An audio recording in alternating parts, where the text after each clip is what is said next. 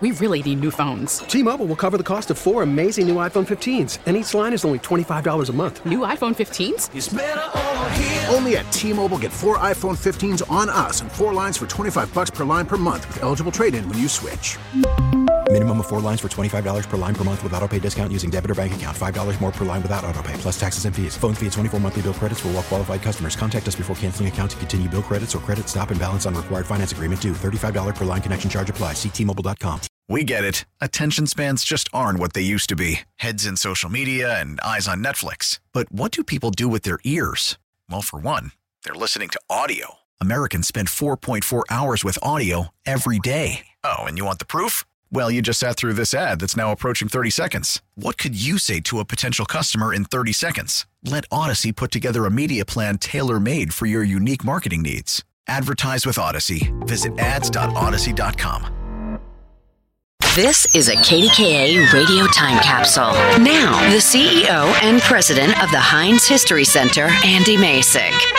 Just before Pittsburgh pop artist Andy Warhol took the world by storm, Samuel Rosenberg's world-class paintings provided a fascinating look at the Pittsburgh landscape and are still featured in the nation's finest museums.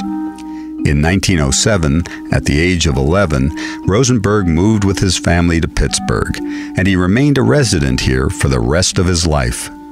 A graduate of Carnegie Institute of Technology, now Carnegie Mellon University, Rosenberg created more than 500 paintings during a career that spanned 6 decades. He resisted conforming to a single signature style. As a youth, he painted portraits. Then, in the 1930s, he turned to Pittsburgh's urban landscape, particularly the Hill District. He portrayed the city's hills, industrial skylines, dilapidated houses, and immigrants during the Great Depression. In the 1940s and 50s, he experimented with more allegorical styles until focusing on abstract expressionism from the 1960s until his death in 1972. Rosenberg's paintings were featured throughout the world, from the New York World's Fair in 1939 to the Museum of Modern Art and the Whitney Museum of American Art. Though he's one of Pittsburgh's most celebrated painters, his legacy grew with the generations of students he taught and inspired for 40 years while at Carnegie Tech and other institutions. His students included Philip Pearlstein, Mel Bachner, and Andy Warhol, whom Rosenberg saved from expulsion at Carnegie Tech in 1947. He also directed art programs and taught for decades at the Irene Kaufman Settlement in the Hill District and the Isaac Sater Educational Center for the Young Men's and Women's Hebrew Association.